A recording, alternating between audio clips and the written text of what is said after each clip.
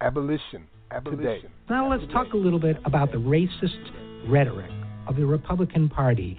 No, and by the way, sure, the Democratic Party has a history of racism too. That's how they kept power in the Jim Crow South for so long. But the Democrats, starting in the 1960s, went on a deliberate campaign of racial signaling to white people, that they were the party of white people. Richard Nixon was openly racist in private. Listen to the or read the White House tape logs sometime. He sought to undermine Democrats in 1968 when he ran for president the second time with what he called the Southern strategy, welcoming segregationists into the Republican Party. It worked. He fear-mongered based on the riots that had taken place in America's inner cities the year before, based on demonstrations against the war by white anti-war young people and so on. His law and order rhetoric, as he used it in 1968, was really a thinly disguised message. We'll help you by protecting you white people from those blacks and those hippies. His war on drugs was another racially based stratagem. His top aide, John Ehrlichman, admitted it later. Here's what John Ehrlichman said about the war on drugs. He said, "You want to know what it was really all about? We had two enemies, the anti-war left and black people. We knew we couldn't make it illegal to be either against the war or blacks, but by getting the public to associate hippies with marijuana and blacks with heroin, and then criminalizing both heavily, we could disrupt those communities. We could arrest their leaders, raid their homes, break up their meetings, and vilify them night after night on the evening news." Oh, and by the way, Ehrlichman went on to say, did we know we were lying about the drugs? Of course we did.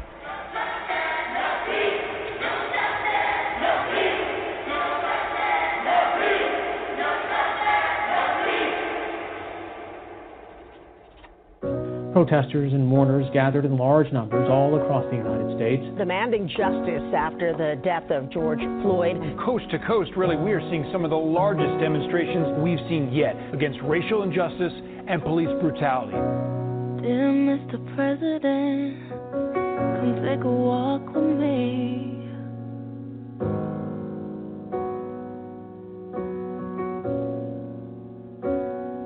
Let's pretend we're just two people in. You're no better than me. I'd like to ask you some questions if we could speak honestly. What do you feel when you see all the homeless on the street? Who do you pray for at night before you go to sleep? What do you feel when you look in the mirror? Are you proud? How do you sleep while the rest of us cry? How do you dream when a mother has no chance to say goodbye? How do you walk with your head held high? Can you even look me in the eyes and tell me why? Protests, at times violent, have broken out across the country. Officers beating protesters, hitting them with batons, throwing people to the ground, striking again people who appear to be unarmed. Dear Mr. President, are you a lonely boy? Are you a spoiled boy? How can you say that no child is left behind? We're not dumb and we're not blind.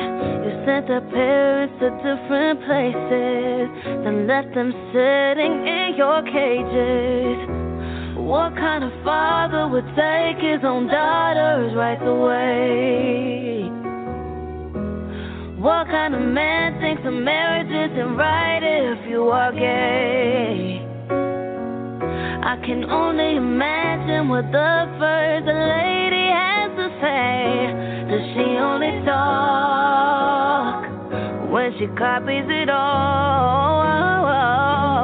How do you sleep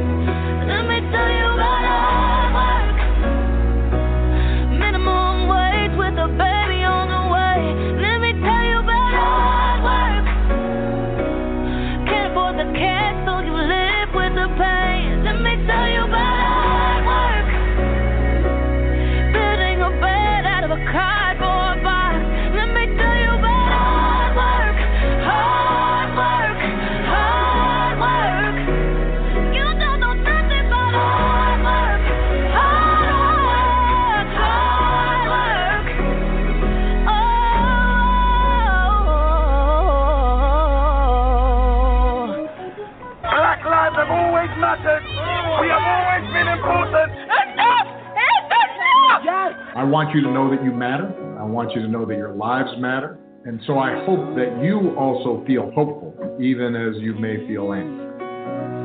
Dear Mr. President, you never take a walk with me. Let's talk about George Floyd. You said George Floyd's death was a terrible thing. Terrible.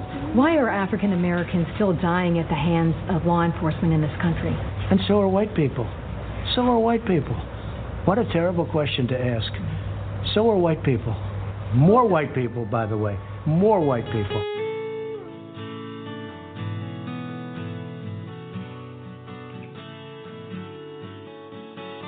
Abolition.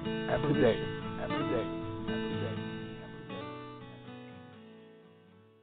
Peace and welcome to Abolition Today, a weekly syndicated online radio program with a specific focus on modern slavery as it is practiced through the 13th Amendment of the U.S. Constitution and by for-profit prisons worldwide. We air live every Sunday, 7 p.m. Eastern Standard, 6 Central, and 4 Pacific. Live streams and archived podcasts are available at abolitiontoday.org. You just heard a clip from the 0 Hour with R.J. Esco from Nixon to Trump, followed by Kiana Lede, Dear Mr. President. My name is Max Parthas, and I'm joined by my co-host, Yusuf Hassan. Peace, Yusuf. Hey, peace, Max. Peace and blessings be upon you, upon our entire listening audience in the United States and around the world. Word. Last week we covered multiple issues, all of them dangling from false narratives.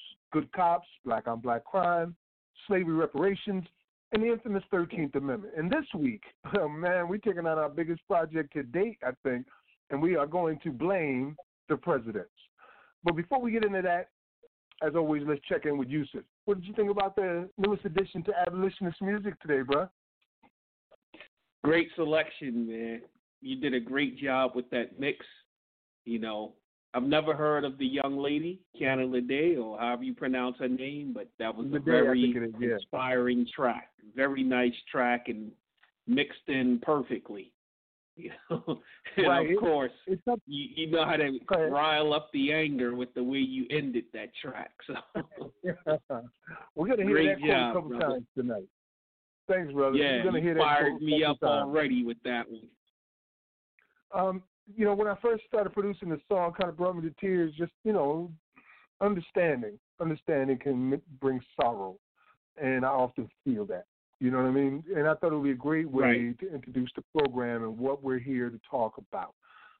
We have already expressed through our social media pages that there's no way we're going to be able to cover every detail that's going on with this fraternity called Presidents and their connections directly to modern-day slavery and human trafficking. But we're going to try to give understanding, to show connection, to show intent, and things like that, motivation, and the power and ideology present to do what they are doing. So we're gonna do our best today. Yusuf, there was a couple things that happened this week for me that I'd like to speak on before we start our actual in-depth studies here. And one is my sister, Lori Ann, is in critical condition. I've been up for like 3-4 days down the road. We don't know if she's going to make it or not. She's hanging out by a thread. So if you're listening, just throw out a prayer or some good wishes for my sister, Lori, out in Northern California right now. We are praying that she survives and makes it through this. So, yeah, there's that. And then also I had a conversation yesterday with Ricky Kidd, man. Lori and I talked to him, Tribal Reign. For those that don't know, Ricky Kidd is a man who was incarcerated for 23 years for a crime that he did not commit. He just got out about a year ago in Missouri, and I don't think he got anything for it because Missouri's laws doesn't allow for people who have been unjustly incarcerated to be compensated. So that didn't happen with him. And he's also a PD author. So Prismatic Dreams has published his book already. And we did that while he was behind bars. One of those people that believed in him from the beginning, you know what I mean? So anyway, he's doing a tour next month. And he's coming to South Carolina specifically to see us for the first time. And brother was like, you know, Max, this is strange, man. I got a lot of catching up to do. But this is the first time I ever talked to you where the phone wasn't attached to the wall. And, it's a little thing like that really impresses on you just what happened to this brother. You know what I mean? The world just passed by, and he lost 23 years of his life. So he's coming here next month, and then we'll do our very first interview in the Paul Cuffey Abolitionist Center with Ricky Kidd. Yeah, that's awesome, man, and I can't wait for that. I really can't wait for that. Yeah, I'm looking forward to it, man. So we got a lot on our plate today, brother. Anything that happened through the week for you that you might want to point out at the beginning? First, I just have to commend you on your resilience to this mission that we have, because, most people under those circumstances with a family member basically riding out on their deathbed, wouldn't be on the air at the moment, so I definitely have to, give you props for that, to show, your dedication just to what we're doing. And as far as myself, I had a normal week. Nothing really stuck out at me. A few, certain things that we're doing with Justice Through Code at Columbia University. A lot of big things are happening, but again, it's still building up for the big announcement that's going to be coming soon. So that's just been my week, and hey, for the sake of saving some time, I'm okay if we jump right into everything right now. Well, we're pretty much on time anyway, so it wouldn't be doing anything early. All right, with that being said, let's go ahead and get into what we have prepared today for our program, where we show the connections with presidents throughout U.S. history and slavery as we know it today. And it began, of course, with Lincoln. But I don't want you to hear from me, not all of it. I want those people who are involved to speak for themselves. So let's start it out with former President Obama explaining first what slavery is, and then explaining how Lincoln betrayed us all with his Emancipation Proclamation. So we're going to get in it there, and then I'll come back with more after that. We begin with Lincoln. Okay. Abolition. Today. Whenever Pharaoh wanted to prolong the period of slavery in Egypt, he had a favorite formula for doing it. What was that? He kept the slaves fighting among themselves. Soon there will only be the conquered and the conqueror. Step into the spotlight. You are a good man. Step into the spotlight. With a good heart. And it's hard for a good man to be a king. Well, good afternoon, everybody. And President Clinton, thank you for your very kind introduction, although I have to admit I really did like the speech a few weeks ago a little bit better. Afterwards, somebody tweeted that somebody needs to make him Secretary of Explaining Things.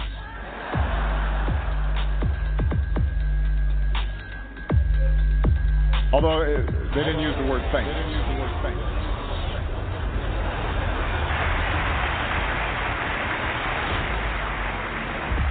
And today I want to discuss an issue that ought to concern every person, because it is a debasement of our common humanity. It ought to concern every community, because it tears at our social fabric.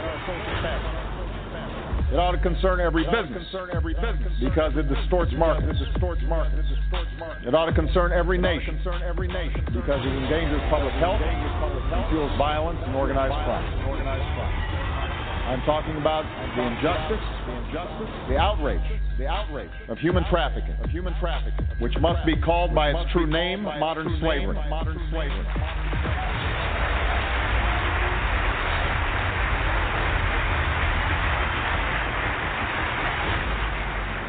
Now, I do not use that word slavery lightly. It evokes, obviously, one of the most painful chapters in our nation's history. But around the world, there's no denying the awful reality. When a man desperate for work finds himself in a factory or on a fishing boat or in a field, working, toiling for little or no pay and beaten if he tries to escape, that is slavery. When a woman is locked in a sweatshop or trapped in a home as a domestic servant, alone and abused, and incapable of leaving, that's slavery. When a little boy is kidnapped, turned into a child soldier, forced to kill or be killed, that's slavery. When a little girl is sold by her impoverished family, girls my daughter's age, runs away from home or is lured by the false promise of a better life and then imprisoned in a brothel and tortured if she resists, that's slavery.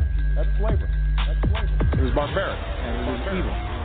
It has no place in a civilized world. Now, as a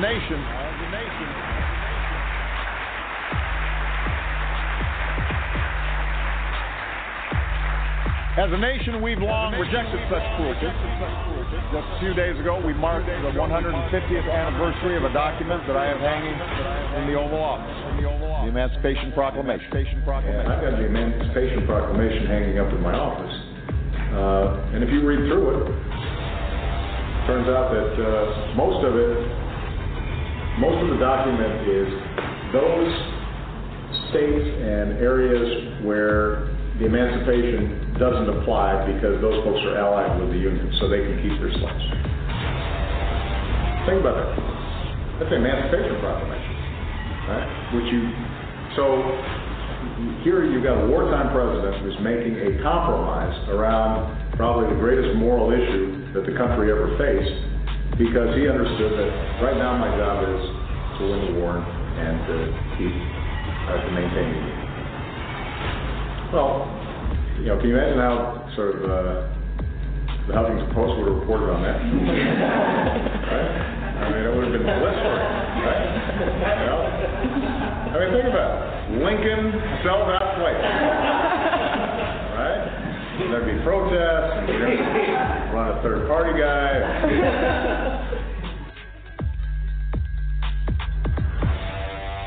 In fact, I heard Martin Luther King say this one time. We were in Virginia, and we were on the balcony of an old plantation. It was a conference center where we were having a conference, and they set us in these rocking chairs out on the porch, and we were looking out, and it just happened that there were students from University of Virginia who were doing the serving and who were cutting the grass, and it was a good summer job. And Dr. King and I and a few other preachers were laying up there drinking iced tea and rocking back and forth. Look, he said, I can see that when you're sitting up here, slavery don't look so bad.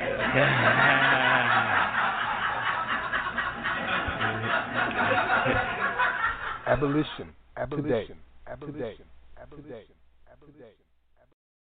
All right. Before I give you the information on intro and get into what I have to say, Yusuf, it appears that we cannot, our listeners cannot hear anything on the program from the Blog Talk page. I've checked it out, and it looks like that we're being recorded, as we are every week, and time is elapsing, but when you click play, nothing happens. It doesn't move. So, yeah, I'm having that same issue, too. Right. So not with me on our page, but on my, my own personal Abolition Today access. Yeah, it's not playing for some reason. It's not playing for some reason. That's very strange, but considering the topic, anything is possible. You know what I mean?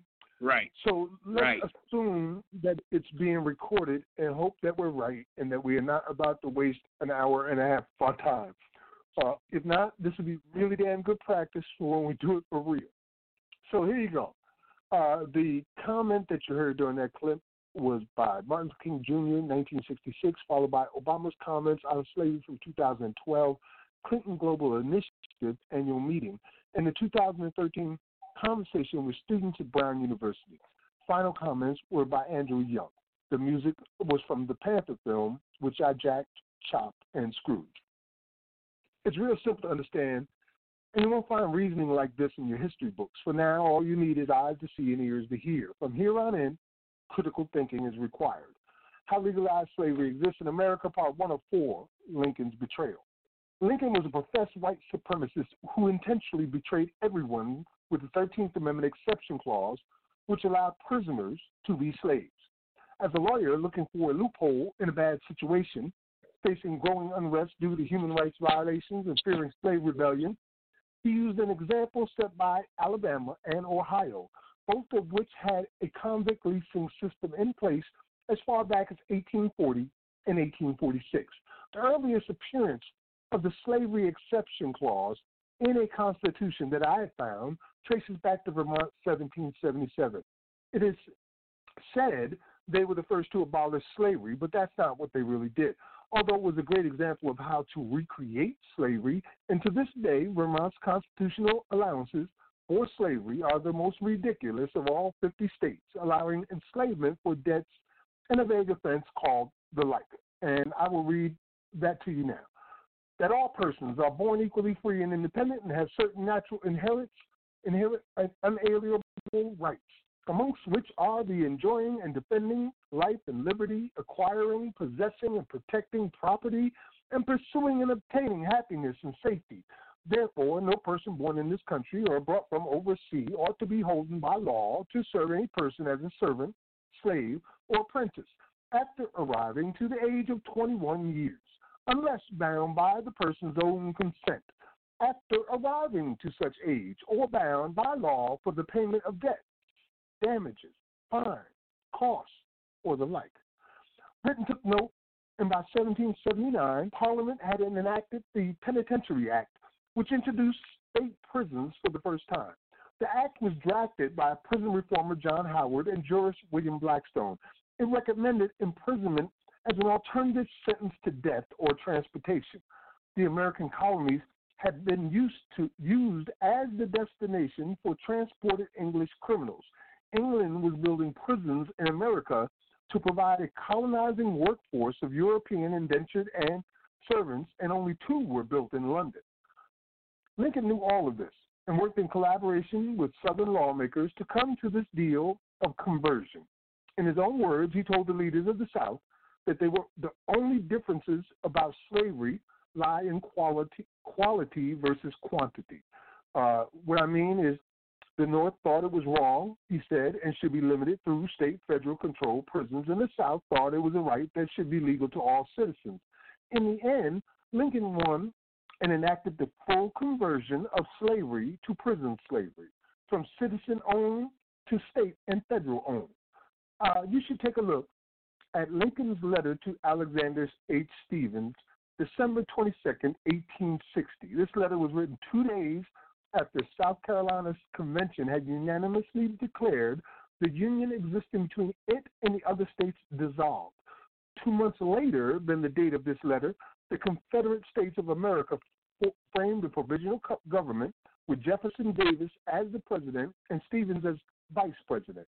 Stephens described the new government as, quote, unquote, founded on the great truth that the Negro was not equal to the white man, that slavery, subordination to the superior race, his natural and normal condition. Until we exposed them, right here in South Carolina where I live, the DOC proudly bragged on their website about a history tracing back to their very first state prison in 1866, exactly 1 year after the emancipation. Chain gangs were part of the prison slave labor practice, and in particular, a massive road development project during the 1890s. Anytime more laborers were needed, business leaders would contact the local politicians or magistrates who would use police and courts in concert with existing black code laws to gather men, women, and children at their leisure. Black communities after 1865 were turned into human shopping malls. So with the ratification of the 13th Amendment, convict leasing, as it has been practiced in 1846, Alabama continued on until July 1st, 1928, according to some historians. That is at least 73 years of suffering and bondage after slavery supposedly ended, all the way through segregation and Jim Crow laws. This is why we say as abolitionists that slavery did not end At any time in American history, it was only transformed.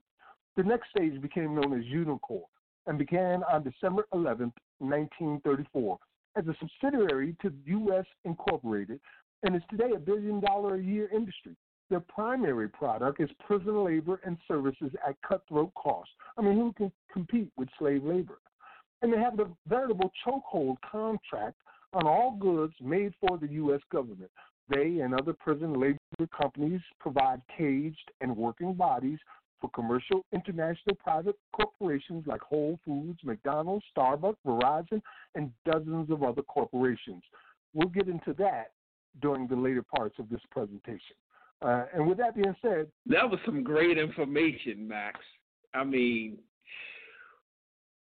you know, as I'm listening to you, I'm upset about what's going on with the broadcast, and I'm hoping it's not for nil. I'm hoping it at least is recording the program, because what you just laid down was some heavy stuff, man. And, yeah, man, it was just, like, it's one of those where I'm like, man, you got to send me your notes, man, because you laid down a lot of stuff. It's a lot to dissect just with that alone, you know. And the only caveat that I would add, you know, in mentioning about Unicor was, ironically, it was signed as an executive order. It wasn't passed by Congress. It was an executive order signed by President Franklin Roosevelt, you know. And normally what happens with executive orders, you know, when the next president comes in, it's sort of like you start over, you know. But this is one, you know, not the only one, but it's one that carried over through every president up until this day. You know, from 1934 up until now, it still exists. You know, so when we talk about blaming the presidents, here's another instance of something where a president had an opportunity to come in and put an end to something, and they didn't do it. They allowed it to carry on. So that's the only addition. Like I said, you said so much within that few minutes. You know, you said so much. So that's what I have to say to that. All right, brother. I guess with that being said, we are going to move on to the next segment, which will be provided by yourself. And I think, from what I understand, you're going to tap into Nixon and Reagan. There's a clip that we have about Nixon and Reagan's racism, where they're talking to each other. Nixon is the president at the time, and Reagan is the governor at the time. And he calls up Nixon, and they have a pretty racist conversation. I don't know if you want to play that before you start, during, or after. You know what? I'd rather play it after, only because it's sort of like a summation to show how they're on the same page, although in portions of what I'm getting ready to, you know, map out, it's going to seem like that they were opponents in certain instances. But the show, when it came down to it in the end, they were buddy-buddy in this fraternity. With that being said, I'm going to go ahead and let you start. And while you're doing that, I'm going to see if I can find out what the problem is with our broadcast. So we're being recorded. So here you go, Nixon and Reagan. Okay. Well, Max, as you already know, I'm a huge fan of Gil Scott-Heron.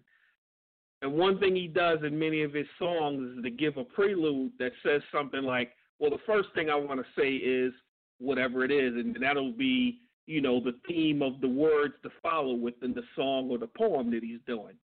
So to tap into Gil's style, the first thing I want to say is Law and Order. And I don't mean the 1953 film starring Ronald the Ray Gun, as Gil would refer to him in his song B-Movie. So when we talk about law and order, that's a phrase that was first used. In fact, it was the title of the 1919 speech given by Calvin Coolidge while he was the governor of Massachusetts. And this was in response to a police strike going on up in Boston. He called in the National Guard to quell a weekend of lawlessness when the department attempted to unionize. The Boston papers characterized the cops as Bolsheviks who set out to destroy civil society. There are strident voices urging resistance to law in the name of freedom. Coolidge said, they're not seeking freedom for themselves, they have it. They are seeking to enslave others. Their works are evil. They know it. They must be resisted. And, you know, that phrase, law and order, kind of had no other significance until the 1964 Republican National Convention, where Barry Goldwater was the running against Lyndon Johnson. And he rebirthed law and order in his acceptance speech at the National Convention. And he said that it was just one of many of the government's inherent responsibilities. But we know Goldwater lost to Johnson in 1964, but the law and order, and I'm going to call it the Hegelian dialectical seed, was planted at that time. And the reason I say that is because when we look at what happened during Johnson's administration, so Johnson, in 1964, he signed the Civil Rights Act. Great thing, right? This act signed into law by President Johnson on July 2nd, 1964, prohibited discrimination in public places, provided for the integration of schools and other public facilities, and made employment discrimination illegal. This document was touted as the most sweeping civil rights legislation since Reconstruction. 1965, he had the Voting Rights Act. This act was signed into law on August 6, 1965. It outlawed the discriminatory voting practices adopted in many southern states after the Civil War, including literacy tests as a prerequisite to voting. Everything sounds nice and dandy. Well, what we didn't hear about was his law enforcement assistance act signed into law into 1965. And I know by now you're probably saying, well, I thought he was going to talk about Nixon and Reagan. And what I'm saying is going to have great significance as I'm leading up to Nixon.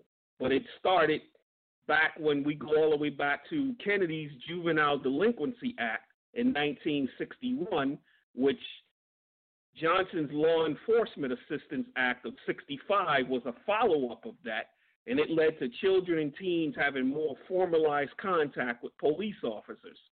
That led to more juveniles entering the criminal justice system.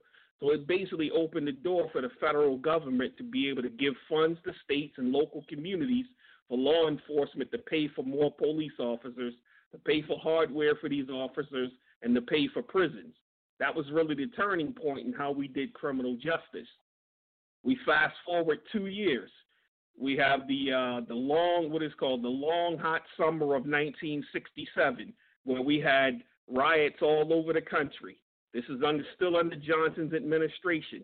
You know, we had Roxbury, Massachusetts on June 2nd when the group of black mothers locked themselves in a government office. We had the Philly riots they called it riots. It was really student protests from November 10th until November 22nd, where they demanded courses in African American history and an increased number of African American teachers and administrators and other civil rights. And there are actually some articles that I posted. One is called Race Troubles. 109 U.S. cities faced violence in 1967. And another one called 50 Years After Race Riots, Issues Remain the Same. And so when it came to the Detroit uprising on July 23rd, 1967, President Johnson called for what was termed the National Advisory Commission on Civil Disorders, known as the Kerner Commission. Johnson intended for the commission to produce a mainstream report that would basically make him look good. That's what he really intended to do, but the commission didn't follow the White House script, and they determined that their final report released in 1968 used starch language to conclude that the riots occurred because white society had denied opportunity to African Americans living in poor urban areas. And the report laid out a plan as to what should happen. Look, make massive investments in schools, housing, job creations in the communities. And they say, because what was happening at that time, our nation was moving toward two societies, one black, one white, separate and unequal. And then we saw behind that another round of riots in over 100 cities from April 4th to May 28th of 1968 after the assassination of Martin Luther King. And what came on the heels of that was called the Omnibus Crime Control and Safe Streets Act of 1968.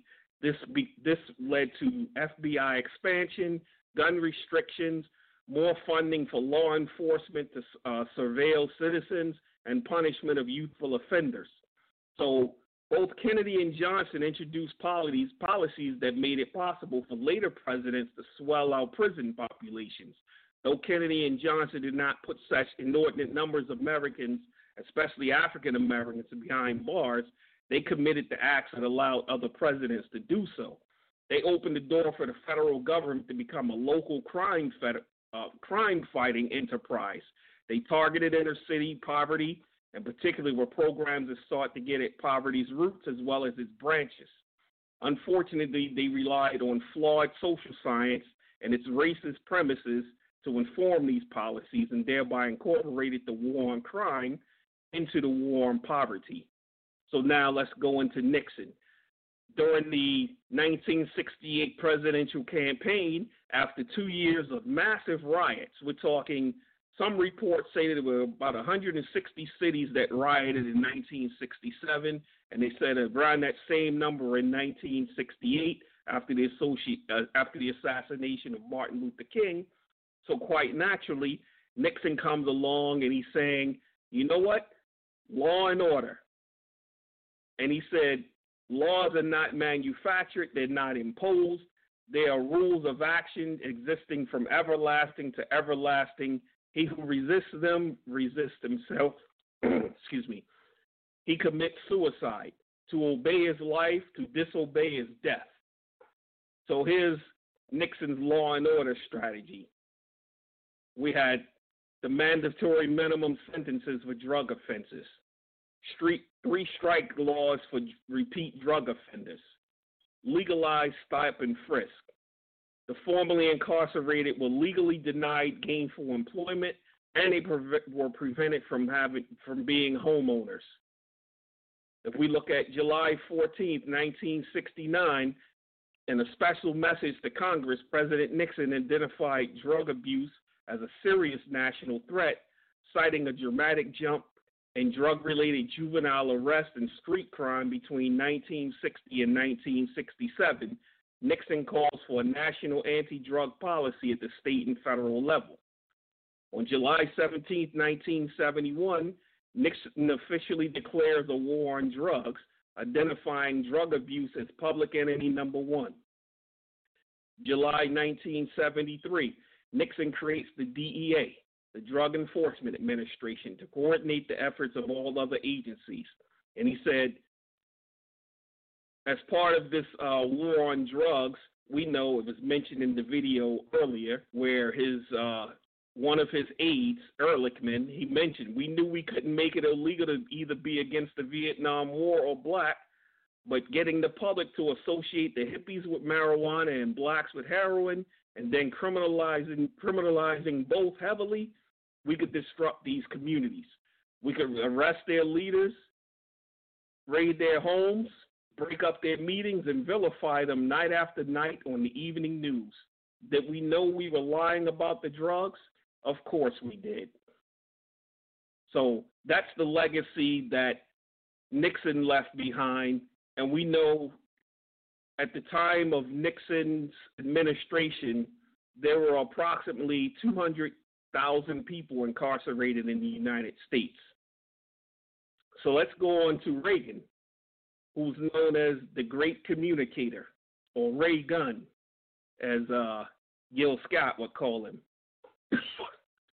So Reagan had his national coming out party during the Barry Goldwater run for presidency in 1964, and during the national convention in 1964, Reagan had a speech that was called. I didn't even write down the name of his speech, but his speech is well known, the title of it and everything. But he said within the speech The founding fathers knew a government can't control the economy without controlling people. And they knew when a government sets out to do that, it must use force and coercion to achieve its purpose. That's exactly what he said during that 1964 convention. So Reagan had two main pillars of his 66 gubernatorial campaign. Now, let's trace back of Reagan becoming governor in California. During those same riots that we spoke about prior to Reagan taking office, we know in 1965 there's the infamous Watts riots that went on. And under Governor Pat Brown, many felt as though he didn't take order early enough. So Reagan ran on the Law and Order campaign during his 66 campaign to become governor of California. And one of the things he said was, first, to send the welfare bums back to work, and second, to clean up the mess at Berkeley. So he's talking, this is coded language that he's using. When he says to send the welfare bums back to work, that's talking about blacks.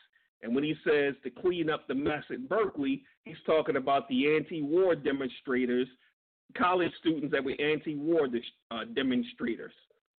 One of the things that was very famous among Reagan was his war on welfare, and he touted this welfare queen. This was something that was attributed to basically the average black woman on welfare. They referred to them as welfare queens, when in reality the person that was the true welfare queen was a woman by the name of Linda Taylor, who was a mixed race woman who often told authorities she was white, Mexican, or Hawaiian. So backtracking a little bit, when we go back to the Watts riots, the McCone Commission was formed. Just like the Kerner Commission, they came up with the same results. The root causes of the riots was high unemployment, poor schools, related inferior living conditions that were endured by African Americans and whites. It was always about poverty, people reaching out saying, look, we need better conditions in our neighborhoods, and both responses were going to be law and order. The only solution to getting rid of the high unemployment, the poor schools, poor conditions, is to go in and lock the people up. That was the response both times. So let's start looking at Reagan's presidency. In 1984, he passed what was called the Comprehensive Crime Control Act of 1984. And you'll actually see an article that's posted where Joe Biden was the push behind this. The article is entitled, give me 1 second.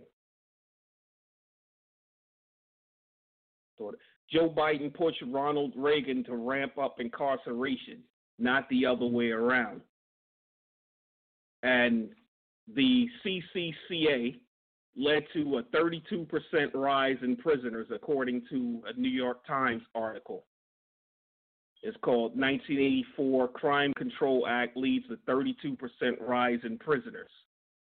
In October of 1986, Reagan signs the Anti-Drug Abuse Act, which appropriates $1.7 billion to fight the drug war. The bill also creates mandatory minimum penalties for drug offenses, which are increasingly criticized for promoting significant racial disparities in the prison population because of the differences in sentencing for crack and powder cocaine. The war on drugs under the Reagan administration roughly translated to a war on crack cocaine, which led to the first federal mandatory sentencing guidelines for drug possession. This, too, led to a racial disparity in who was using or handling these drugs and who was incarcerated. Possession of crack, which is cheaper, results in a harsher sentence. The majority of crack users are lower income, i.e., black. Reagan was famous for his celebrity status, communication skills, and strong conservative views. But Reagan's political viewpoint centered on the betterment of the United States and prioritized America on paper.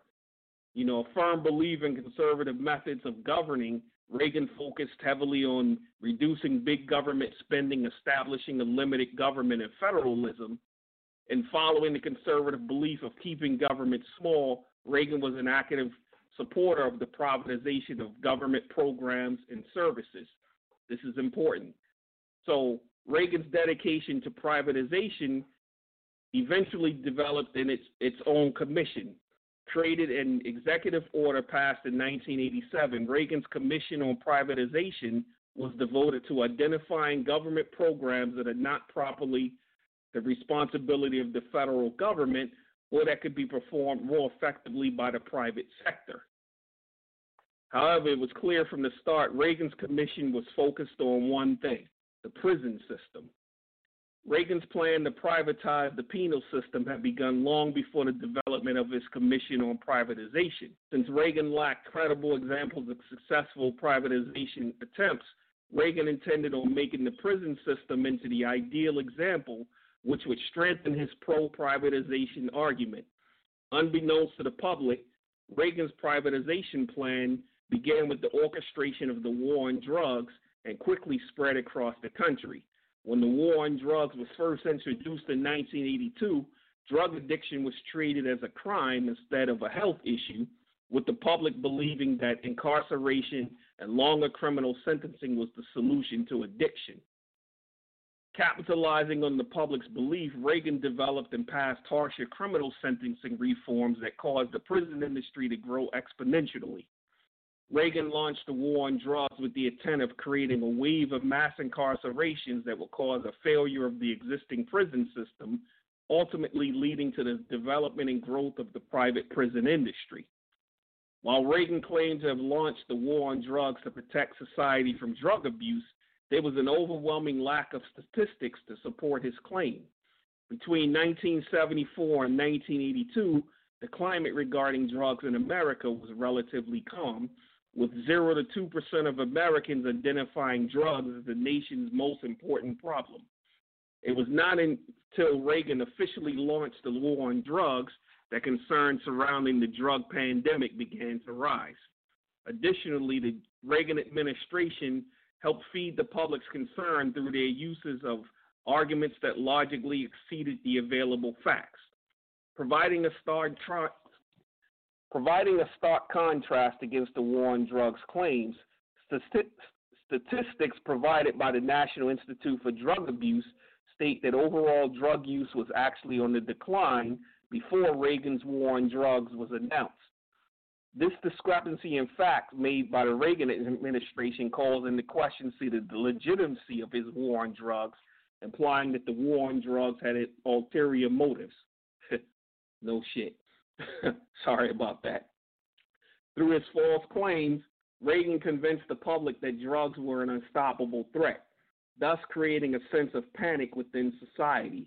Reagan exploited this panic and began advocating for criminal justice reform, citing them as a necessity for the safety of the public. However, these reforms would ultimately benefit Reagan's plan to privatize the prison system by promoting a spike in incarceration rates across the country. After making the war on drugs into a cause for national panic, Reagan continued with his plan to privatize the prison system by passing several criminal justice reforms that devastated the existing prison system. During the height of the war on drugs, Reagan passed the Sentencing Reform Act of '84, which eliminated probation and parole for certain offenses and mandated longer sentences for others. Reagan also passed 2 anti-drug abuse acts in 1986 and 1988, which increased federal funding for narcotics control, developed harsher penalties for possession of small amounts of narcotics, and established mandatory minimum sentences for various criminal offenses. Department of Justice statistics indicate that these reforms caused the national prisoner population to grow from 740,000 to 1.6 million between 1985 and 1995. Due to this increase, the majority of state-run prisons were experiencing an overcrowding crisis, with several under court orders to relieve inhumane levels of overcrowding. Passing these reforms was a major victory for the Reagan administration because they generated higher incarceration rates that overwhelmed the prison systems. Reagan needed to overcrowd prisons to prove that the prison system was failing and provide reasons to why privatization was a necessary cause of action to save the system. By breaking the existing prison system through his war on drugs, Reagan provided himself with the concrete reason to finally begin privatizing prisons. After the war on drugs fragmented the penal system, Reagan capitalized on the rising incarceration rates and financial constraints of many states in order to initiate the privatization of prisons.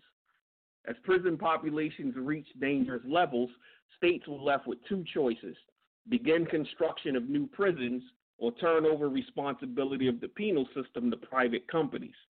This first option, building new prisons, was nearly impossible due to the high cost of constructing and managing additional prisons.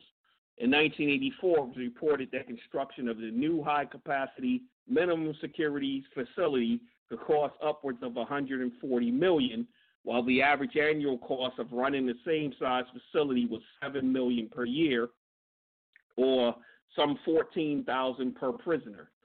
This immense financial strain left many states with no choice but to seek the help of private prison companies who promised to construct and manage prisons more cheaply than the state could. In exchange for their services, states paid these private companies a set fee for each inmate per day in prison. This meant that the private prison companies profited from large inmate populations who were incarcerated for extended periods of time.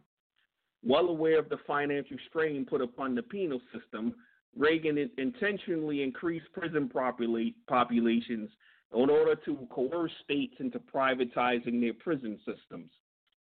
Since there were no other cost-effective solutions to relieve the overcrowding created by the war on drugs, states had to begin privatization and were unable to voice concerns over the new direction the government began taking. This allowed Reagan to quickly institute a major aspect to his political agenda with no resistance from opposing sides. As Reagan began privatizing prisons, he looked to continue growth within the private prison industry. Now, we're going to go a little deeper and show how he carried on his legacy. This is what he did during his presidency. We're going to show how he was able to pass the baton. In order to guarantee the continuation of Reagan's government privatization plan, Reagan and other conservatives developed a mutually beneficial relationship with lobbyist groups. Hoping to develop laws that would continue the era of mass incarcerations created by his war on drugs, Reagan joined forces with the American Legislative Exchange Council, ALEC, a conservative lobbyist group that works with private corporations to develop model legislation and propose bills based on the needs of their client. So Reagan began this relationship with ALEC in 1981, which he assigned ALEC legislators to work on his task force on federalism. These ALEC legislators came up with a comprehensive plan entitled Reagan and the States that highlighted various methods of decentralizing government. From there, ALEC went on to develop a criminal justice task force that worked directly with the two largest private prison companies, Corrections Corporation of America and Wackenhut Corrections, which I'm sure Max is going to tell us a whole lot about later on in the program, to introduce laws that increase prison populations and company profits. Reagan developed a relationship with ALEC because the direct partnership between the private prison companies and legislators provided the prison companies with an unfair advantage that ensured the growth and continuation of their industry. This growth ultimately benefited Reagan's plan for privatization because it showcased the successes that the privatization of government services could achieve, which caused the public to support Reagan's movement. By aligning himself with ALEC and providing private prison companies with an advantage in the legislative process, Reagan created a success story out of the private prison industry, which helped him garner support for its privatization movement. Coming up on my last two sections, I'm going to brisk through it, hopefully within 2 minutes. By strategically fostering a lasting relationship with ALEC, Reagan ensured the continuation of his privatization plan even after he left office. Since Reagan helped establish ALEC as a reputable lobbyist organization, many conservatives continue to utilize ALEC in their fight to grow the private prison industry.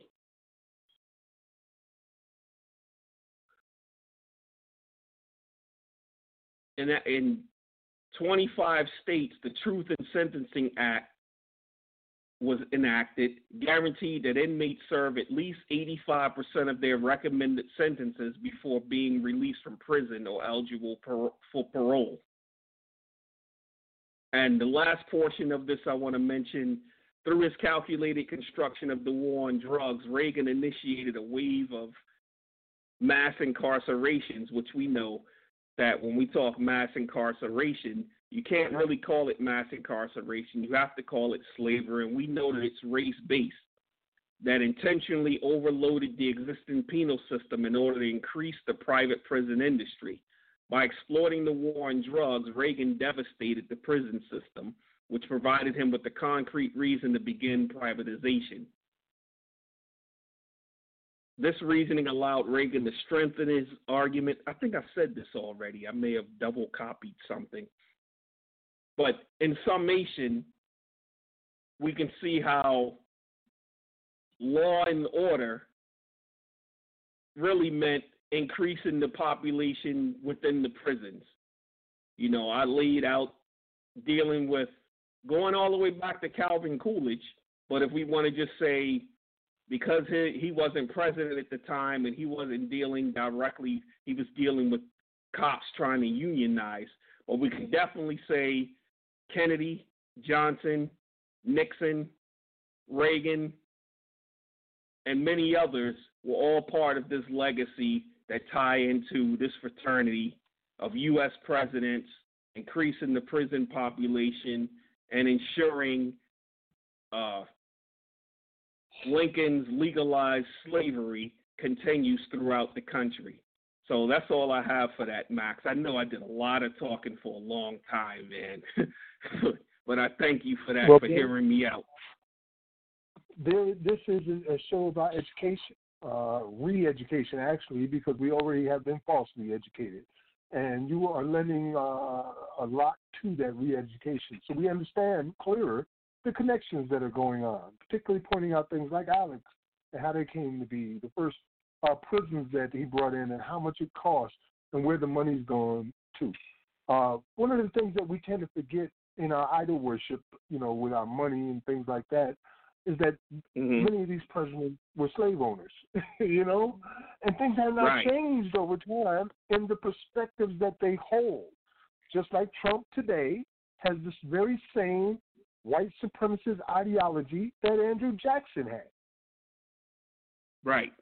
So you dropped a lot of jewels on there, man, talking about how he approached it as an unstoppable threat. And that's what they saw us then, right? As an unstoppable threat. Wow. And I'm thinking of all the people that I know that were drug users, and I see how sick that they were. They were sick. They weren't threatening anyone. They were sick. They needed help, and they got preyed upon. Well, this is reflected. And sadly, there's still people sitting in prison behind, you know, that CCCA, still sitting there. You know, thankfully, Russell Simmons got behind the move to get rid of the Rockefeller drug laws in New York. But yeah, man, it's a lot. It's a lot going on. In the same way, they don't care and they didn't want to help when they were the people who introduced the crack. And I'll get into that in detail just shortly.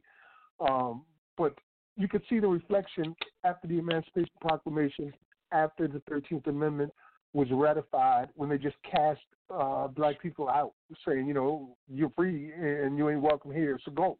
And they paid the slave owners, but they didn't do nothing to help the people who were now destitute, lost, homeless, uneducated, and unprepared to just be cast out like that. But, you know, even from then till now, presidents have shown that in their perspective, black lives do not matter. So speaking of those presidents that owned slaves, let's go into our music break. Today we're going to have some poetry, and it's going to come from Clint Smith, and it's called Why We Shouldn't Forget That U.S. Presidents Owned Slaves. When we come back, we're going to talk about the Clintons. Abolition today.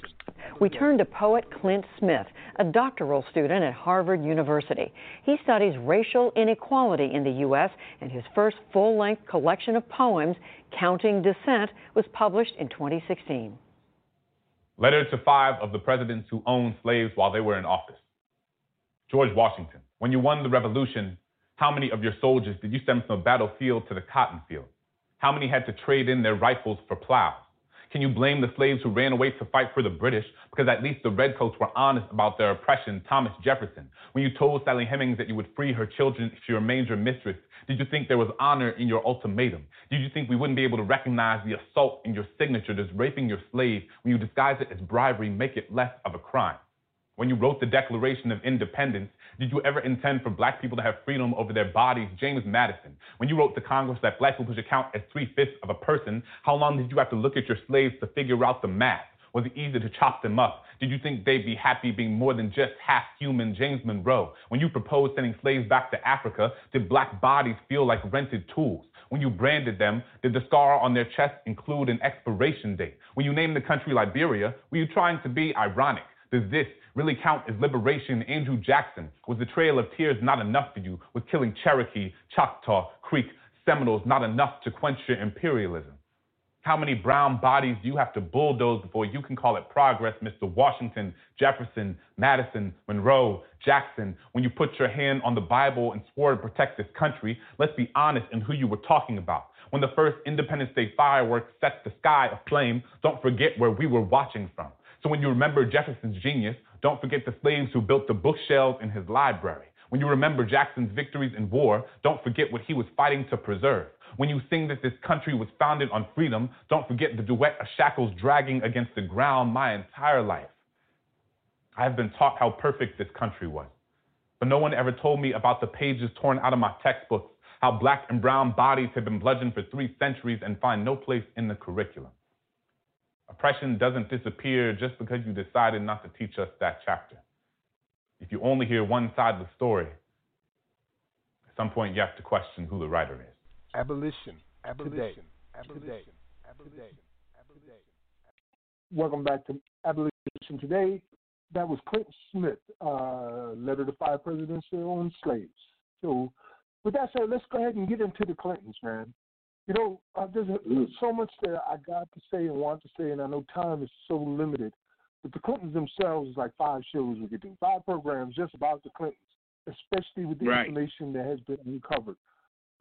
So what I'm going to do is first share some information out of an article I think is one of the most important articles that you could possibly read in this decade about corruption in the highest levels, written by a person who was there and participated and provides firsthand knowledge, documents, evidence, and receipts, particularly about the Clinton administration's involvement in for-profit private prisons, which are now among the largest privately held corporations in the entire world. Again, I'm keeping my fingers crossed that we are being recorded, even though we may not be broadcasting live. Our controls say that we are on air, and it shows how much time has elapsed. And if we are not being recorded, well, we got a whole week off, brother. All the information's already pulled together. We can just go ahead and do it. Right. Right. So here you go. This comes from Dillon Reed and Company Incorporated and the Aristocracy of Stock Profits by Catherine Austin Fitz. I'm going to read just some of it, okay? The Clinton administration took the groundwork laid by Nixon, Reagan, and Bush and embraced and blossomed the expansion and promotion of federal support for police enforcement and the war on drugs with a passion that was hard to understand unless and until you realize that the American financial system was deeply dependent on attracting an estimated $500 billion to $1 trillion of annual money laundering. Globalizing corporations and deepening deficits and housing bubbles required attracting vast amounts of capital. Attracting capital also required making the world safe for the reinvestment of the profits of organized crime and the war machine. Without growing organized crime and military activities through government budgets and contracts, the economy would stop centralizing. The Clinton administration was to govern a doubling of the federal prison population. Whether through subsidy, credit, and asset governments or increased laws, regulations of federal sentencing and imprisonment, the supremacy of the federal enforcement infrastructure and the industry it feeds was to be a Clinton legacy. One of the first major initiatives by President Bill Clinton was the Omnibus Crime Bill, signed into law in September 1994. The legislation implemented mandatory sentencing, authorized $10.5 billion to fund prison construction that mandatory sentencing would help require, loosened the rules on allowing federal asset seizure forfeiture teams to keep and spend the money on their operations made from seizing assets, and provided federal monies for local police. The legislation also provided a variety of ports for Clinton administration vogue constituency, Community Development Corporation, CDCs, and Community Development Financial Institutions, CDFIs.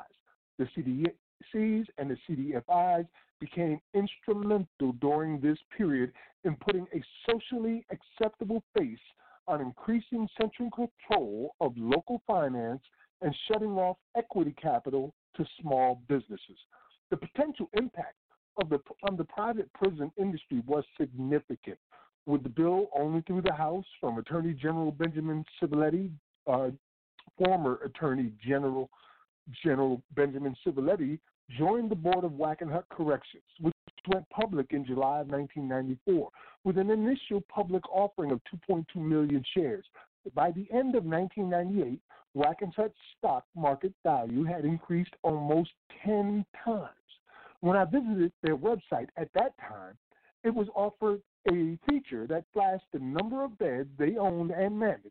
That number increased as I was watching it. The prison industry was growing That's just one part of it, as I said, from a first-hand witness who was there and involved in the construction of many of these institutions. I'm going to read a couple of more parts of it, various parts of it, and then I'm going to play a clip. So let's go to the next part. Deputy Attorney General Jamie Gorelick, who according to the New York Times article, had overseen the new policy of prison privatization, left DOJ in 1997. She then became the vice chair of Fannie Mae, a government-sponsored enterprise. This means it is a private company that enjoys significant government support. Fannie Mae buys mortgages and combines them in pools. Then they sell securities in these pools as a way of increasing the flow of capital to the mortgage markets. The reader can appreciate why Wall Street will become someone as accommodating as Gorelick at Fannie Mae, will work with someone like that. This was a period when the profits rolled in from engineering the most spectacular growth in mortgage debt in U.S. history. As one real estate broker said, they have turned our homes into ATM machines. Fannie Mae has been a leading player in centralizing control of the mortgage markets in Washington, D.C. and Wall Street. And that means as people were rounded up and shipped to prison as part of Operation Safe Home, Fannie was right behind to finance and gentrification of neighborhoods. And that is before we ask questions about the extent to which the estimated annual financial flows of $500 billion to $1 trillion money laundering through the U.S. financial system, or money missing from the U.S. government, are reinvested into Fannie Mae securities. And in another part, they say it is important. Before closing this description of Cornell's extraordinarily good fortune with the Federal Bureau of Prisons and DOJ in the fall of 1995 and summer of 1996, to provide some additional context. During this period, America was in the middle of a presidential election. Bill Clinton and Al Gore were running for their second term. Dillon Reed was a traditional Republican firm with the largest billion investors in Cornell, giving generously to Republican Party as well as to the Dole-Kemp campaign, whose campaign manager, Scott Reed, had been Kemp's chief of staff at HUD and then executive director of the Republican Party. The corporate ancestry and relations of Cornell, Betchel, Houston, their auditor, Arthur Henderson's Houston office, their attorney, Baker Botts, and their construction company, Halliburton, you know that name, Halliburton, KBR, are ties all deeply associated with the Bush family and the Republican camp. If you want to see a bipartisan system at work, follow the money. In the middle of a presidential election, a Democratic administration engineered significant equity value into the Republican firm's back pocket. If you step back and take the longer view, however, what you realize is that many of the players involved appear to have connections to Iran-Contra and money laundering networks. A surprising number of them went to Harvard and other universities whose endowments are significant players in the investment world. And as it turned out, while the U.S. prison population was soaring from 1 million to 2 million people and U.S. government and consumer debt was skyrocketing, Harvard endowment was also growing from $4 billion to $19 billion during the Clinton administration. Harvard and Harvard graduates seem to be in the thick of many things profitable. I'm only going to read a little bit more of this because I know time is short, so let me share a few more things with you, okay? Others were not so positive. And mind you, I'm skipping parts. These are just different sections I'm reading. So this other section says, others were not so positive, including special interests whose business had become managing the poor and who would be out of business if new tools and opportunities were to significantly decrease the number of people who were poor. Many of these were traditional, powerful Democratic constituencies, including private, for-profit, foundations, universities, and not-for-profit agencies that had built up significant infrastructure, servicing, and supporting programs to house, feed, and supervise poor people. If people were no longer poor, what was their purpose? When we made a presentation to a group of leading foundations in partnership with a Los Angeles entertainment company interested in using entertainment skills to make training fun, the head of low-income programs at Fannie Mae told me that it was the most depressing presentation he had ever seen. It implied that the poor did not need his help and that his life and work had no meaning. It appeared he did not want to end poverty. His personal meaning was derived from poverty continuing, if not growing. Real estate interests that were hoping to gentrify neighborhoods as a result of welfare reform were also not pleased. They would make more money turning over populations rather than helping the current population improve without moving. Their allies were enforcement teams like the HUD OIG that won funding and generated revenues from helping to get one group out so another group could be moved in. We were warned that the HUD Inspector General's office had a very negative response to the neighborhood networks model of community learning centers, with one of the enforcement team members referring to such efforts as computers for niggers. Computers for niggers. All right, I'm getting down to the end of this part, and then we're going to play our track, man. There's a lot, so much. We're going to share this information so you can see it online. But let me just tell you about some of these universities and how they were involved. You know, she mentioned Brown and Harvard being at the heart of things. Well, let's go into Brown. Brown University, cashing out on Cornell corrections. In Cornell's prospectus, when Dillon Reed led its second stock offering on October 10, 1997, Brown University's Third Century Fund was listed as a shareholder with 88,818 shares, of which 28,818 shares were to be sold through the offering. John Birkeland, chairman and CEO of Dillon Reed, was a longtime trustee of Brown University. The price on the 1997 offering was $19.585/8 per share. If Brown's average profit was the difference between the 1997 price and the 1996 offering price of $12 per share, it would have generated a profit in a year's time of $677,237. Brown's return on investment under these assumptions would have been a smashing 63%. If it had sold when the stock peaked after the offering at around the time that Dillon appears to have sold out, it would have been higher. The number of people who needed to be in prison for many years to generate such investment profits based on the foregoing assumptions was 67 people, an estimate of the number of men and women in the U.S. who would have to work their whole life to pay the taxes to imprison those 67 people would be 670 people. Brown University also benefited from John Berkman's success at Dillon Reed, including from Cornell Corrections, presumably through his donations and fundraising for the school, a primary function of a trustee. Typically, funding a chair at a university requires a donation greater than $1 million, even several million. According to Brown's website, there is a John P. Berkman Professor of History at Brown, Omar Bauta.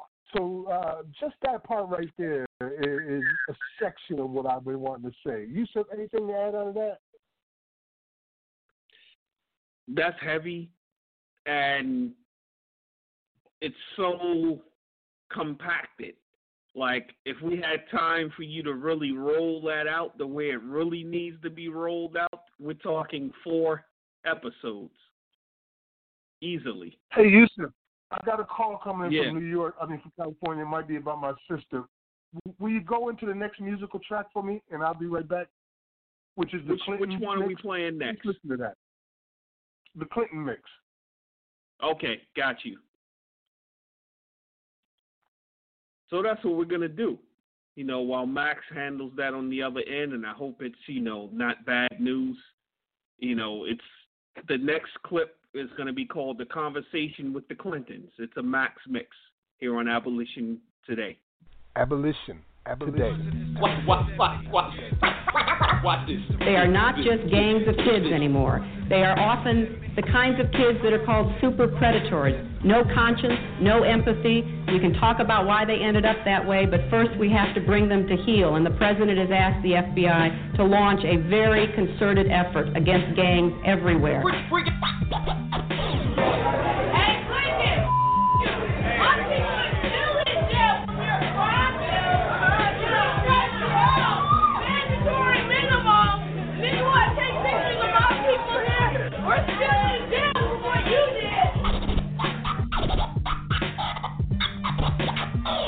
Last year she said, you can't call me or any black person anywhere in the world a racist. We don't have the power to do to white people what white people have done to us. And even if we did, we don't have that low-down, dirty nature. If there are any good white people, I haven't met them. Where are they? Right here in this room. That's where they are. I know she is a young person, but she has a big influence on a lot of people. And when people say that, if you took the words white and black and you reversed them, you might think David Duke was giving that speech. I think all of us have got to be sensitive to that. We can't get anywhere in this country pointing the finger at one another across racial lines. If we do that, we're dead, and they will beat us. I don't know how you would characterize the gang leaders who got 13-year-old kids hopped up on crack and sent them out onto the street to murder other African-American children. Maybe you thought they were good citizens. She didn't. She didn't. You are defending the people who kill the lives you say matter. Tell the truth. As respectfully as I can, but if you don't tell black people what we need to do, then we won't tell you all what you need to do. I'm not telling you. I'm just telling you to tell me. What I need to say is that this is and has always been a white problem of violence. It's not. There's not much that we can do to stop the violence against us. Well, if that is conversation okay, I understand. I understand what you're saying. Also respectfully. Yeah. Well, respectfully, if that is your position, then I will talk only to white people about how we are going to deal with the very real problem. That's not what I mean. Watch this. Hillary Clinton and the Clinton family occupy a unique space in the mass incarceration that we experience, that the black community in the United States is experiencing today, where the policies that they advanced are directly responsible for the largest increase in the prison population under any U.S. president. And so what we were looking for was something a little bit beyond the politics and the platform, and what emotion she felt, if any, around her being personally responsible and chained to this. Do you think she answered that question? No, that's not what we heard. What we heard was a conversation about policy and actually some suggestions for what the Black Lives Matter movement needs to be doing. And again, like Julia said, what we were looking for was a personal reflection on her participation and advocacy for some of these policies that have really decimated black communities. We were there and we were in conversation with her, and it was something that was readily apparent that that's what she was offering. But what was also readily apparent about what she was not offering was the fact that the reason why the Black Lives Matter movement that she was trying to push the responsibility on to fix these problems, part of the reason why those problems exist is because of some of the decisions that she made personally. She lobbied for it, and she advanced it as FLOTUS, and she also advanced it as a senator of New York.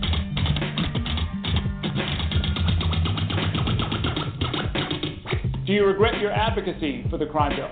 Well, look, I supported the crime bill. My husband has apologized. He was the president who actually signed it.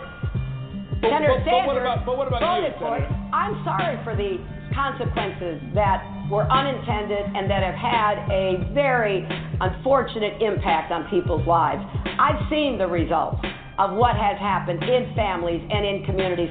That's why I chose to make my very first speech a year ago on this issue, Errol, because I want to focus the attention of our country and to make the changes we need to make.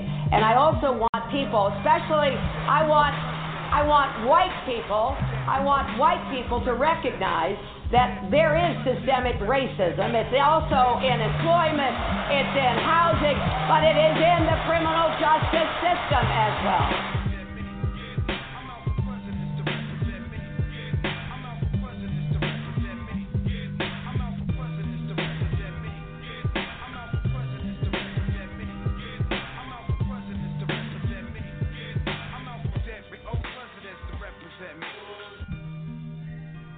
Abolition. Today.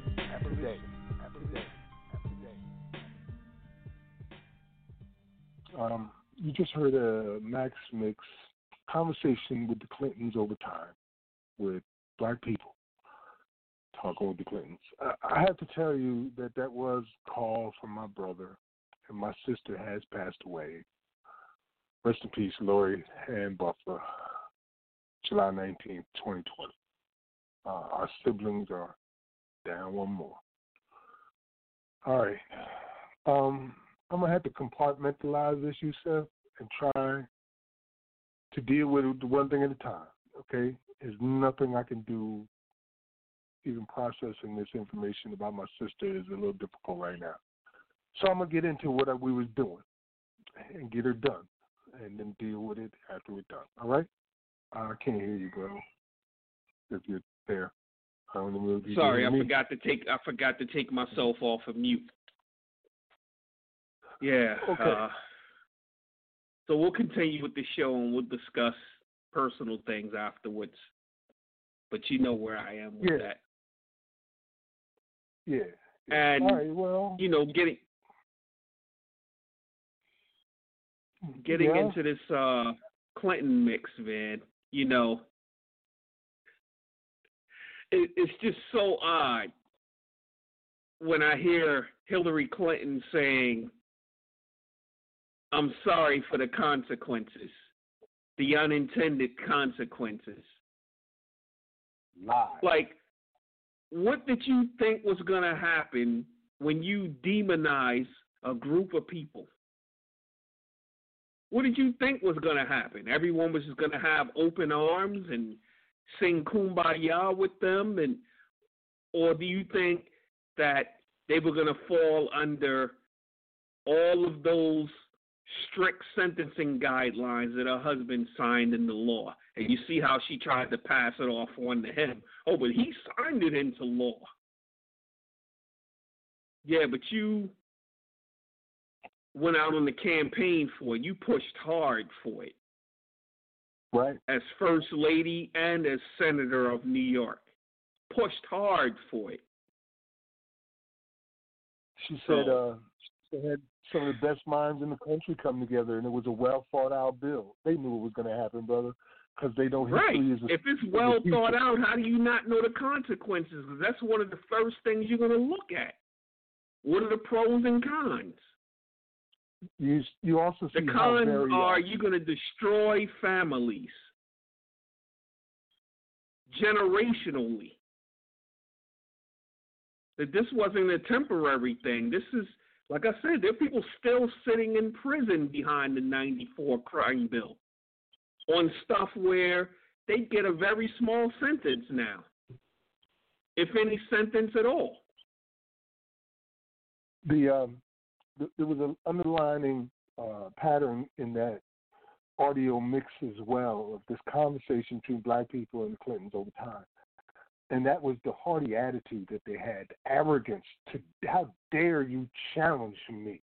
Even when Clinton, Mrs. Clinton herself was addressed directly, and she was like, well, is that the way I want we talk about white people from now on? It was just so sarcastic and snobby to the people whose lives they have destroyed. Even at the point where Clinton was standing there talking about how you are supporting the people who robbed and murdered and killed you and sent out 13-year-old kids to get hooked on crack. Like, dude, that is the whole demonizing perspective you've been saying since day one, since before Lincoln. It's the same goddamn story every time you tell us that we're criminals, we're terrible, we're killers and murderers. Ain't nobody in prison because they were innocent. That just doesn't happen, right, Clinton? Ain't nobody in prison for drugs, right? Everybody's a murderer or killer or somebody who's putting children on crack. That's all you see them at. Right. So no one's in there because they were a drug addict, and because of the sentencing guidelines, they were sent to prison as opposed to sent to a rehab. You know, and something that I forgot to mention, there's a YouTube video where Jay-Z is narrating on this throughout the video. It's called The War on Drugs, From Prohibition to Gold Rush. And, you know, the gold rush nowadays is the prison industry, the prison population. That's the gold rush. You know, we've played videos and clips of, you know, from auctioneers auctioning off prisons.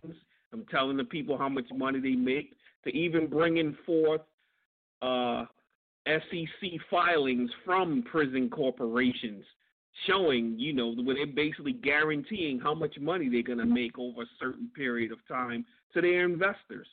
So that's the new gold rush right there. Well, I'm going to finish off my Clinton presentation with something that I prepared for the moment, and then we'll go and finish off with a little bit about Trump and and more. Pardon me if I sound a little down, man, but, you know, I just lost my sister, right? Yeah, you're good, man. You're doing much better than most of us would be. All right. How to legalize slavery exists in America, Part 4, the mother and father of modern mass incarceration. I don't think people understand the depths of the charges being made against the Clintons that demand an explanation and investigations. All we get is silence or another showcase person of color used as some politician's soundbite machine. We want the truth. So let me channel my inner prosecutor. We'll call this a poem. Mr. and Mrs. Clinton, do you or have you ever owned stocks directly or indirectly in private prison companies? Do you now or have you ever accepted money through your own accounts, a political fund, or your foundation from private prison lobbyists or companies? Did this occur while you were in office as president? When did this relationship with private prisoners begin? Mr. and Mrs. Clinton, did you know that the Carter administration Attorney General Benjamin Civiletti joined the board of directors for Wackenhut only a year after it went public with 2.2 million shares? Am I correct in saying Mr. Civiletti is the first U.S. lawyer to charge $1,000 an hour?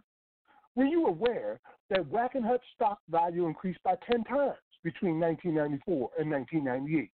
What national policies were you putting into place during that time?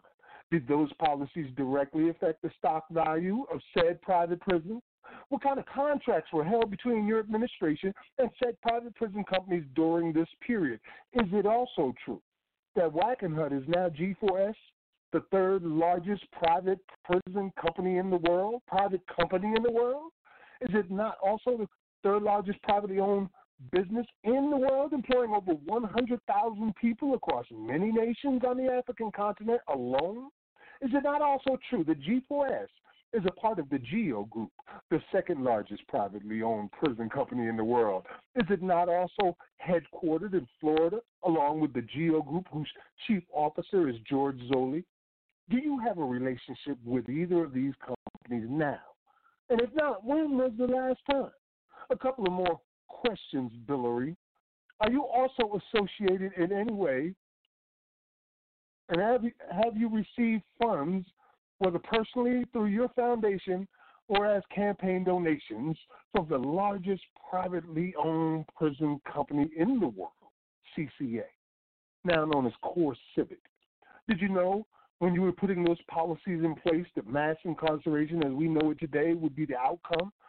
Who did your policies target, Mr. Clinton? You have admitted that you were wrong and will go down in history as the president who put more black and brown men, women, and children into cages than any other president before you. You, sir, ushered in the largest body of prisoners the world has ever seen. There was a time during the Obama election that you said to Senator Edward Kennedy a few years ago he would have been serving us coffee. Mrs. Clinton, you literally labeled and described young troubled youths victimized by centuries of racism, forced poverty, and discrimination as super predators, and used highly publicized examples of children of color committing violent crimes across the nation as a propaganda to push your agendas. Today, we know that many of the examples were innocent young men, since exonerated, who were forced into false confessions and railroaded through corrupt courts. Central Park 5, anybody?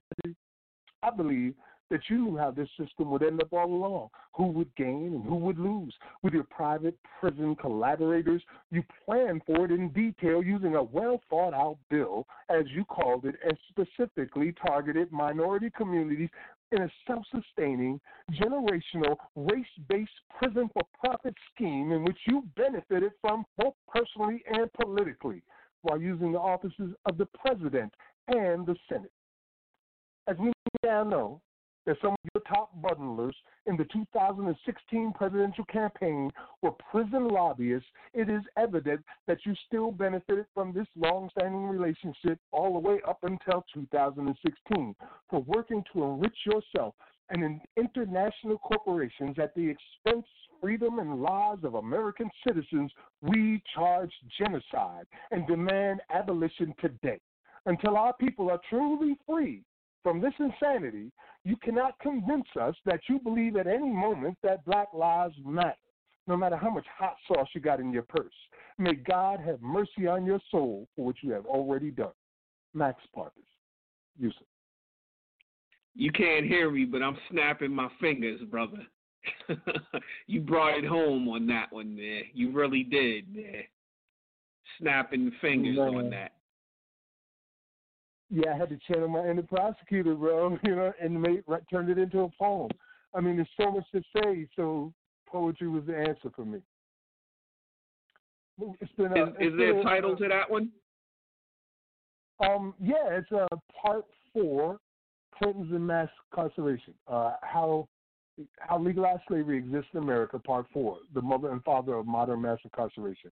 It's on our program planning page, and I think that Jeanette has probably already put it up.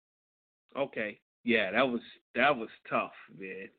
You brought it home with that one. I mean, if I was their defense attorney, the only thing I really could think of is requesting a short recess. You try to get the jury out there. It's like, send them to lunch. It's like it puts you in a bad situation because you have no defense for it, and you don't want a jury walking out the room with that on their minds. You like having the jury leave out on a high point for your defense, for your clients. But, man, there's like nothing you can do but ask for a recess because... Ask for a recess. I kind of show with these Clinton conversations and with the data that they were deeply involved, knowingly involved. They knew who was going to be affected. They knew what was going to happen. They knew how much money they were going to make, not just then, but over time. And they moved forward towards making that happen on purpose. And if they're telling you that they're sorry now, it's only to appease you so they can get their people elected. That's the only reason, because they don't give a damn about black people. And you heard it in their own words. Right. How dare you? And so, like I was mentioning earlier about Reagan, the way he went with Alec and they created the Criminal Justice Task Force, but they passed the baton to the Clintons, and they took it to a whole nother level.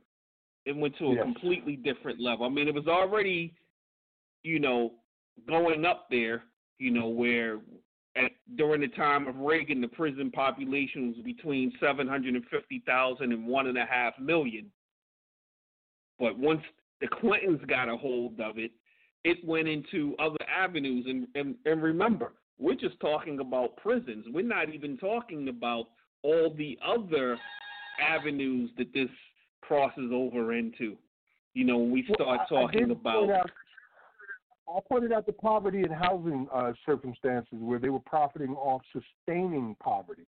It was in their best interest to keep poverty going in order to make the money that they were making through Fannie Mae and Freddie Mac with the corruption that was involved in that. So the drugs, absolutely, because the housing, all of that was part of it. The prisons was just at the center of it. That's where you ended up and where the money was being made. Everything else was money laundering.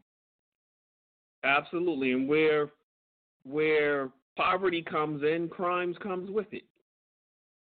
So you can you can keep feeding. No, I was going to say you just keep feeding. They keep feeding that machine. We're running a little bit late, bro. So let's get into our last part, which is we want to talk about Trump a little bit today. We started at Lincoln, and we did Nixon and Reagan and the Clintons, and we didn't even skip Obama. We let Obama get in there on the beginning. And just to point something out, when the for-profit private prisons really expanded in the immigration detention facilities was under Obama's watch. We all remember he asked Congress for nearly $4 billion to build new facilities for the 30 or 50,000 children that were at our borders. So he expanded it by that particular aspect by quite a bit. And although he was the first president to visit a prison, he never had a bad word to say about the corporate prisons at all. Not one word.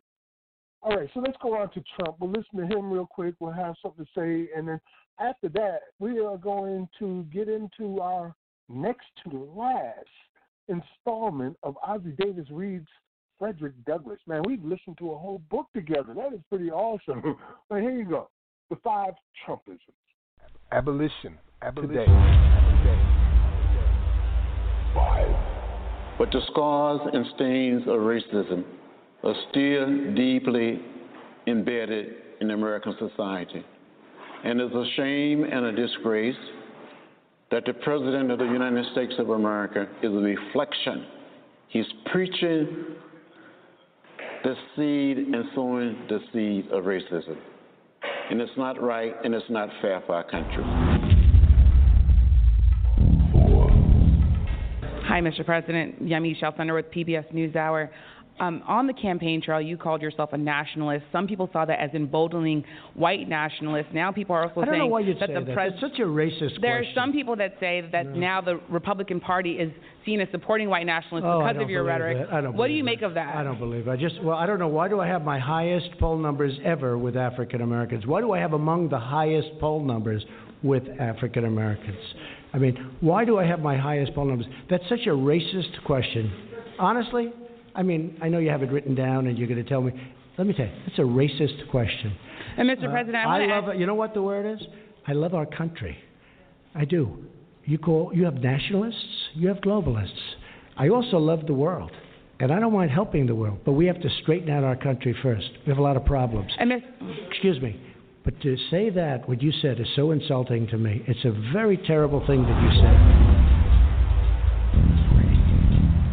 I've said on occasion, even about myself, if I were starting off today, I would love to be a well-educated black, because I really believe they do have an actual advantage today. It's very simple. This is a racial situation. It's not covered that way in the press. It's not even discussed in the press. They don't want to discuss it. They stay away from it. I don't agree with you. Whether people like it. That's what we're talking about is the race thing. And this is not just a shooting. Well, I don't think. I think it's a very strong, and in fact, Chicago is another situation. I mean, it's a very racial situation out there. And if you look at what's going on here and Chicago and other places, and the press really seldom talks about it. And you looked at it over here. As soon as you mentioned his black son, the audience went wild in applause. And that's a very sad situation, and it's very sad for the country. And people understand it. In my opinion, the press does not really discuss it. They talk about riots, but they don't say what's at the core of the riot. And frankly, it's a very big problem in this country, and it's a problem that is not discussed, or certainly not discussed in any great detail, and it has to be. Why are African Americans still dying at the hands of law enforcement in this country? And so are white people. So are white people. What a terrible question to ask. So are white people. More white people, by the way. More white people. I am the law and order candidate.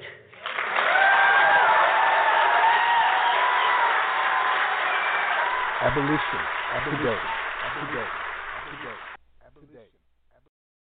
That's where we're at today. You just heard first, of course, Representative John Lewis, who just passed away. Rest in peace. Thank you for your service. Telling us what to expect from this man and what he's about. And then we heard his own sentiments, what he thinks. He thinks that a black woman can be racist and call her a racist. He thinks that black people are advantaged, that we have somehow a superpower that everybody else don't have to gain anything. He thinks that black people are violent by nature, and all you got to do is look at our communities, and you'll see that it's so bad there as compared to somewhere else. And he also thinks that black pride is sad for the country, that's a bad thing. And then finally, he ended by professing that, white life is so much more important than this black situation that we keep talking about. It doesn't matter.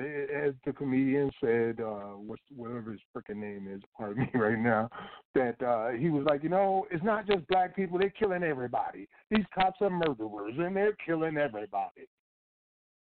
Yusuf? Yeah, and, it would almost be funny, if it wasn't really happening. That this is really happening. It's coming from the mouth of the President of the United States. And, when I go back to when Nixon was talking about law and order, there was a story in Time magazine back then. Just be mindful of the time. We've only got about. Oh yeah, this is real quick. This is real quick. And what Time magazine said that law and order was a shorthand message promising repression of the black community, a bleak warning that worse times may be coming. And throughout the program, we heard that time and again. And we can definitely say that things didn't get better in the black community under Trump. They got worse. You know, so when we hear law and order, we already know what that means. We know that means more police, more arrest, more control, more restrictive movement. So we know what that means when it's said to us. And that's all I wanted to add to that, Max. It's laughable. All right, Glenn. A quick summation of the program for this evening. We showed you that institutional presidential racism and ideologies of white supremacy continue throughout this fraternity. And it is a single fraternity, a superorganism that you can look at over time. That's what these presidents are. They come from all different directions, Democrat and Republican, but they're still part of the same fraternity. And we also seen that these opinions and perspectives which demonize and criminalize anybody who is not white have not changed since prior to Lincoln. And they have the motive, the intention, and as the facts we've shown today proved, knowingly advanced policies of genocide and slavery. With that being said, we're going to get into our closing quotes, and then Yusuf is going to introduce our final segment. So I just want to say before my last quote is, God, hold your arms out for my sister. And thank you so much, everybody who tuned in today. Even if you couldn't hear it online, we are going to get the podcast up if that's possible. If not, then we got a whole week off, and honestly, I could use it. All right, here's my quote for the evening. Here's my quote for the evening. Slavery, like all other great systems of wrong, founded in the depths of human selfishness and existing for ages, has not neglected its own conservation. It has steadily exerted an influence upon all around it favorable to its own continuance. And that's from Frederick Douglass, Reconstruction. My name is Max Parthas. Thank you for being here tonight. I'll see you next week. Peace. Peace, Max. Thanks for everything this week and forever, man. And you know, I'm with you and your family. My closing quote: do not get lost in a sea of despair. Be hopeful. Be optimistic. Our struggle is not the struggle of a day, a week, a month, or a year. It is the struggle of a lifetime. Never, ever be afraid to make some noise and get in good trouble, necessary trouble. And that's a tweet sent out by John Lewis on June 27th of 2018. And I say that in honor of John Lewis and Reverend C.T. Vivian, who are both joined our ancestors this weekend. And getting into our final segment, Part 18, and this is the next to last entry in our Bridging the Gap series, featuring Ozzie Davis reads Frederick Douglass. This one is entitled, Our Freedom is Slavery by Another Name, followed by Trey Songz, 2020 Riots, How Many Times? We'll be back July 26th, inshallah, God willing. Remember to subscribe to our YouTube page for all the news, information, and music you hear on this program. Until next week, think about abolition today. Peace and God bless. Abolition. Today. Unlike the movement for the abolition of slavery, the success of the effort for the enfranchisement of the freedmen was not long delayed. In addition to the justice of the measure, it was soon commended by events as a political necessity. As in the case of the abolition of slavery, the white people of the rebellious states have themselves to thank for its adoption. Had they accepted with moderate grace the liberal conditions of peace offered to them, and united heartily with the national government in its efforts to reconstruct their shattered institutions, instead of sullenly refusing as they did their counsel and their votes to that end, they might have easily defeated the argument based upon the necessity for the measure. But their apparent determination to re-enslave the Negro in some new form of slavery made it essential that the freedmen obtain the shield of the ballot box.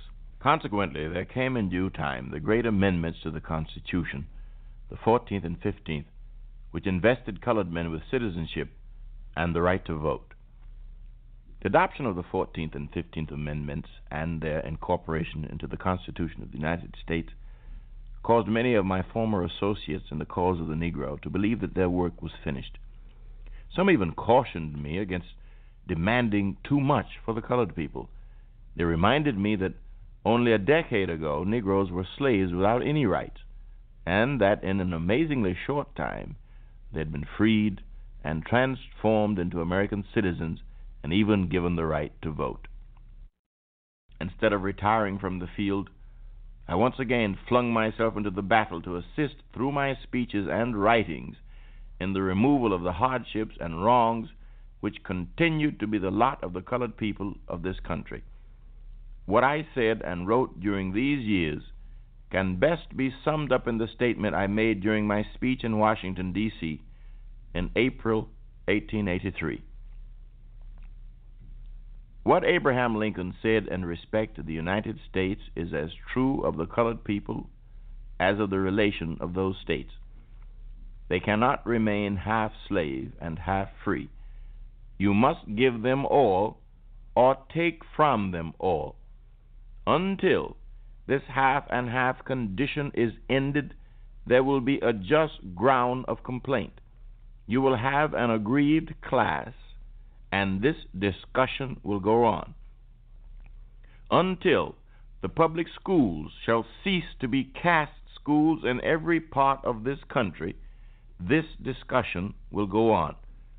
Until the colored man's pathway to the American ballot box, north and south, shall be as smooth and as safe as the same is for the white citizen, this discussion will go on. Until the colored man's right to practice at the bars of our courts and sit upon juries shall be the universal law and practice of the land, this discussion will go on. Until the courts of the country shall grant the colored man a fair trial and a just verdict, this discussion will go on. Until color cease to be a bar to equal participation in offices and honors of the country, this discussion will go on. Until the trade unions and the workshops of the country shall cease to proscribe the colored man and prevent his children from learning useful trades, this discussion will go on. Until the American people shall make character and not color the criterion of respectability, this discussion will go on. With this warning to the American people, I bring my story to its end. I can remember when, as a boy, I sat on Kennard's Wharf at the foot of Philpott Street in Baltimore and saw men and women chained and put on the ship to go to New Orleans. I then resolved that whatever power I had should be devoted to the freeing of my race.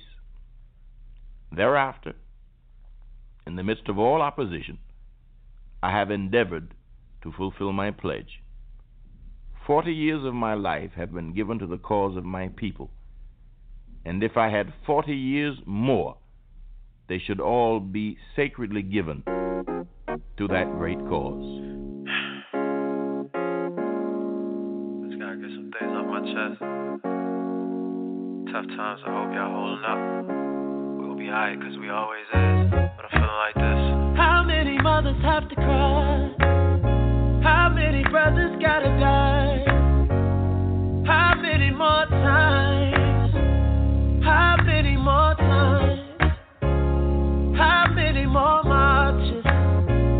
How many more signs? How many more lives? How many more times? Take a look around. Can you see it now? Don't be colorblind, cause when they're killing mine, they'll try to justify. Oh, each and every time, playing in the park, taking you a jog, sitting on the couch, in your own house. Never seem to matter what we do. You think we don't matter, but we do. You got a problem cause the city on fire, but you quiet when niggas die. Let the soul up out that body that we buried. You with God, now you no longer have to worry. It's so hard to sing these words out loud.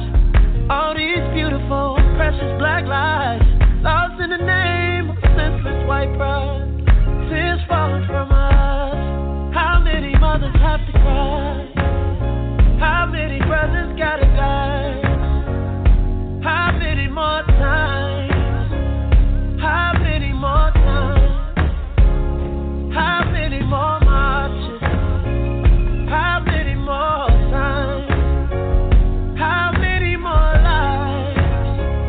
How many more times? Tell me, how can you be quiet? You know the language of the unheard is a riot. All we ever see from you is violence. You know you ain't no better if you silent. You talking about the city on fire. Where your rage when my people die.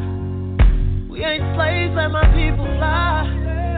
Now it's time, watch my people rise. How many mothers have to cry? How many brothers gotta die? How many more times? How many more times? How many more marches? How many more times? How many more lives? How many more times? How many mothers have to cry? Tell me. How many brothers gotta die? Tell me. How many more times? Hold on. How many more times? How many more marches? All across the world. How many more times? Whoa. How many more lives? Shame I gotta ask. How many more times? I leave you alone. Abolition. Today.